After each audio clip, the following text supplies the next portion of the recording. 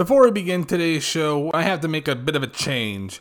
Last week I promised that I'd talk about the first Batman movie I ever saw, but it turns out the recording went on for a bit longer than I thought, so we're gonna have to cut it for this week. Instead, we have a few new topics to talk about. And on that note, hi, I'm Joel Garcia. Welcome to the Pop Culture Shuffle.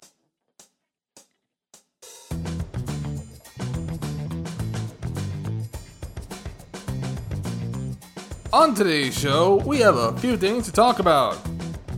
First up, my review of this week's episode of The Falcon and the Winter Soldier. Then, I play another snippet from my radio show relating to a recent announcement by CBS. And finally, the Fox Network just canceled another show I liked. But first, let's get to my review of Marvel Studios' The Falcon and the Winter Soldier. There will be spoilers. Well, after last week's episode was admittedly a little weak, especially by how, while it did introduce John Walker as the new Captain America, it was just a little slow. And I have to admit, it was relatively difficult to talk about the episode since, while a lot of stuff happened, it just felt like setup. This week's episode, thankfully, is not setup. If anything, it just helps advance the story and nearly everyone gets a moment to shine. I especially liked how they finally brought in Sharon, and I was just wondering, where's Sharon? Because of course, again, the last time we saw her was in Civil War. And in the episode, she kind of explains why she wasn't anywhere near the Avengers after Endgame. Because of course, she has no connections to the Avengers, unlike Sam, so of course she would just still be on the run after all these years, considering she's been on the run for the better half of 5 or 6 years. And I really appreciated that, since of course it wasn't like after Thanos, just everyone was magically parted. Sharon is just one of the many examples of people who suffered because of the blip. In Sharon's case, of course, she's still on the run. For everyone else, such as the flag bearers, well, they feel lost. And the episode expanded on that as well, because with the flag bearers, we understand now why they're suffering. Because, of course, in those 5 years, they're just stuck. They can't do what they want because now they're stuck in a place where they feel lost. And something I will say about the episode was how Zemo was really funny. If anything, he had a bit more personality in this episode than he ever did in Civil War. It probably helped he wore the mask, even if he did take it off immediately. But then again, in this episode, nobody wore their costumes aside from John. And it's really fun seeing all these characters interact with each other, especially the moments with Sharon, Zemo, Bucky, and Sam. Since of course, they're supposed to be the main characters of this show, and just seeing them all together was enjoyable. As for Sharon, we saw that she has a bit of a double-cross situation, since, of course, she's looking at Sam and Bucky and hoping they can get her apart and she can go back home. But at the same time, is also doing something suspicious. Now with John's subplot, he's just trying to find out what's going on, and you can clearly tell in this episode how he's not Steve. He essentially chokeholds someone saying, "Do you know who I am?" Which is something that Steve would never do. Sure, he beat the crap out of him, but he wouldn't do that. What I really liked about the episode was the explanation they gave for the super soldier serum. Now, as we saw with Captain America, it gave him superhuman strength and, well, muscles. But now the super soldiers we're seeing in the show aren't exactly big muscular people. And the explanation given by the guy before he got killed was of how he perfected the serum. Which is funny because in the comics, whenever someone gets some kind of serum, they turn all muscular and crazy. But here, they're just normal. They look normal. And while some might say, oh, that's a way to make it cheap and not make them look muscular, it kind of makes sense. Because of course, what's a perfect soldier if it's someone who looks normal? I mean, what's more intimidating? Someone who's a super soldier but looks perfectly normal, or someone who's a super soldier and has muscles and buff, almost like a bodybuilder? Sure, the bodybuilder looks intimidating, but someone who doesn't have muscles and has the same strength is similarly just as intimidating. So I will admit, that was what I really liked about the episode, that explanation. It gives a really good explanation for why the serum works differently on these people. Because with Isaiah and with Steve, it gave them muscle, superhuman strength, and all that. But with everyone else, the same strength, but they don't have the muscles. Now, something to note about this show, considering we're now at the halfway point of this 6-part miniseries, is how clearly this isn't like your average Marvel superhero production. You don't see a lot of superheroics. Sure, there might be some moments for some action, but you don't exactly see them put on their costumes all the time. Like in this episode where, except for John, everyone's wearing street clothes. Except for that moment where Bucky is wearing a variation of the Winter Soldier to blend in. And as for that ending where we see someone from Wakanda, that was a nice cliffhanger. All in all, it was a good episode, a marked improvement from last week's episode where, admittedly, the highlight was the Good Morning America product placement. The Falcon and the Winter Soldier streams exclusively on Disney+. Now it's time to play another snippet from my radio show. In February of 2020, I discovered something that was a bit shocking to me at the time. One of the more recent stories that came up, and one that I may have probably mentioned earlier on, was that they're bringing back CSI. And you probably remember CSI. If you don't, yeah, it makes sense. If you don't remember CSI, it was one of, if not the most influential shows on primetime television that basically centered around a group of forensic investigators doing investigative crimes in Las Vegas, the original show at the very least, where they looked to find out the crime, find out what happened, who did it, who, what, where. And it was groundbreaking for a show because unlike, say, Law and Order, which focused on, say, the detectives or the lawyers, this focused on the people who were investigating the bodies or the corpses and all that stuff. Which was different, though admittedly, if you weren't a fan of that, you'd probably get bored really quick. And it inspired a lot of spin-offs, knockoffs, and rip-offs.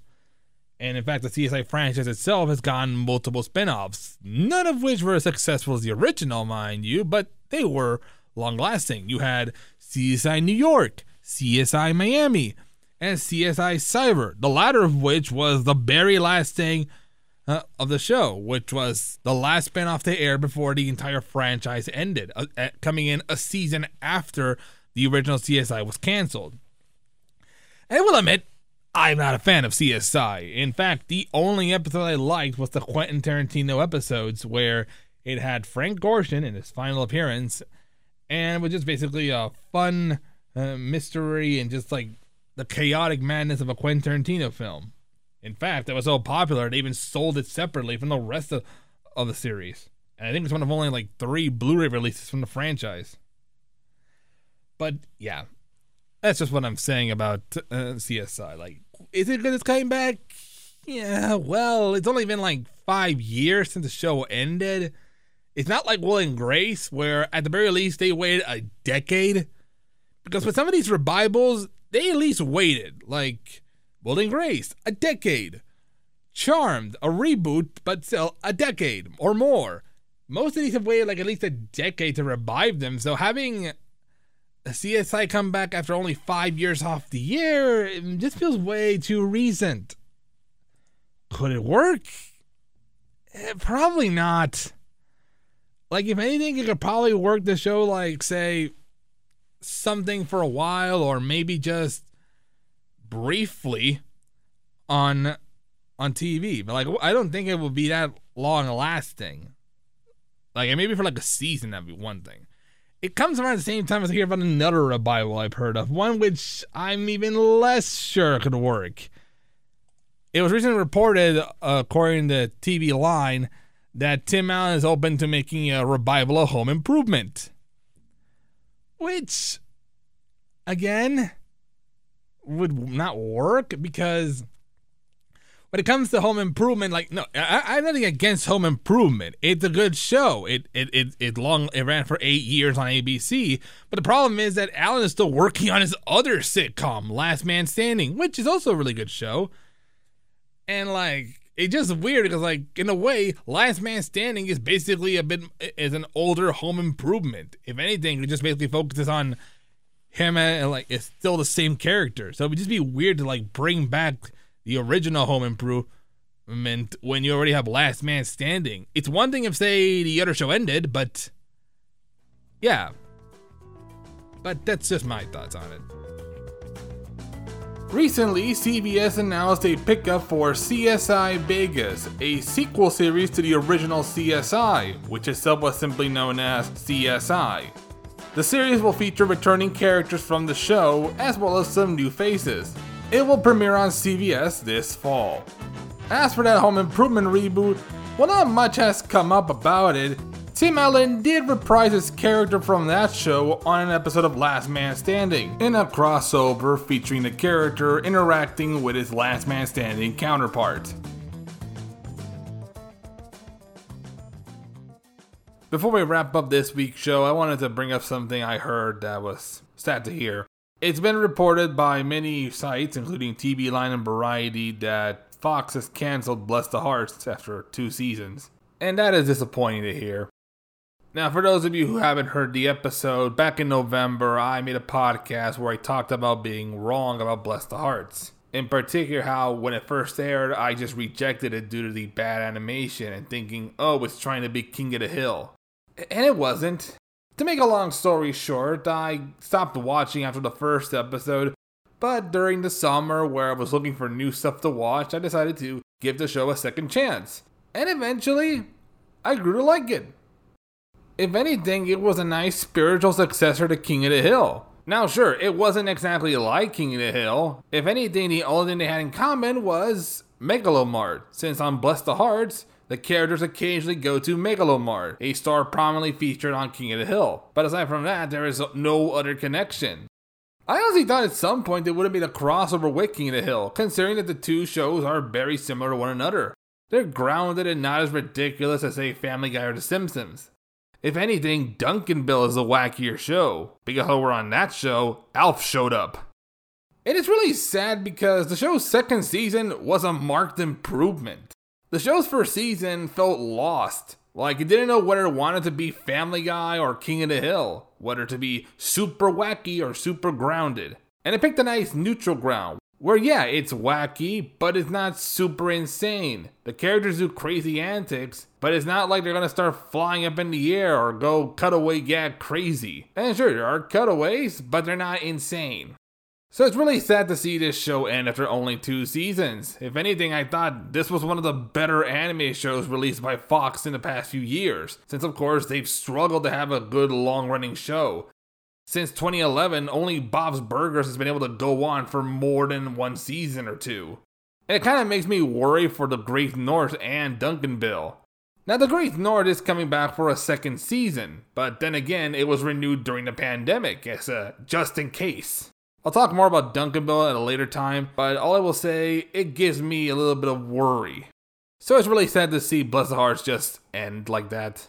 There are a few episodes left. Apparently it'll run until May, and I know that at least in the next few weeks they'll still be airing the episodes, but there were just a lot of things against this show. Now some might blame NASCAR for the show's cancellation, which is ironic considering that the show is literally set in the region where NASCAR is more prevalent. Now the reason I say people want to blame NASCAR is due to something that happened over with the sport, where instead of starting at 9 in the morning Pacific time, which would be noon Eastern, the races are now starting much later, so they can be seen at a reasonable time for everyone on the East and West Coast. And unfortunately, it's led to a side effect where the races run into prime time. And one of the best examples of this issue was the Daytona 500, which ran so long because of a rain delay, it essentially canceled Fox's Sunday lineup, forcing all of their shows and the Cherry's Vault game show to be pushed by a week, which angered a lot of viewers. And today that has continued to affect the shows every week, except for this week because the race was pushed to Monday due to rain, where it surprisingly ended 30 minutes before Fox's Monday lineup. And the sad thing, it's not the first time this has happened. I can still recall how Futurama was screwed by Fox because they decided to put the show at 7:30 in the fall, hoping that the NFL ended just before that time to go to Futurama. And that never happened because the NFL games ran for so long, Futurama was the first thing often preempted. Now, of course, blaming NASCAR might not be the biggest thing, considering that the show's been on for 2 seasons and there were several points where NASCAR wasn't airing on the network where it could have succeeded. And there may be other factors, such as the actors' availability, considering you have a lot of star talent in this show. You have Kristen Wiig, Maya Rudolph, Ike Barinholtz. And it might be a case of where they're probably too busy to do an animated show, considering that this is a weekly animated series, and the 3 of them are relatively active in films and TV shows. So that's all I'll say at the moment about Bless the Hearts. I'm just gonna finish watching the show. There are a few more episodes left. And once the show finishes airing, I'll probably talk about it again. The final episodes of Bless the Hearts aired Sundays on Fox. Due to NASCAR coverage on certain weekends, I recommend checking your local listings. Next week on the Pop Culture Shuffle, I'll talk about the first Batman movie I ever saw. Plus a review of the Falcon the Winter Soldier and a rock story. I'll leave it at that. That is all the time we have for today's show. If you would like to know when the next episode comes out, remember to follow or subscribe to the podcast on your favorite stream provider. You can also follow me on Instagram and Twitter at Mr. Joel Garcia 9. Until next time, thank you for listening, and go Padres!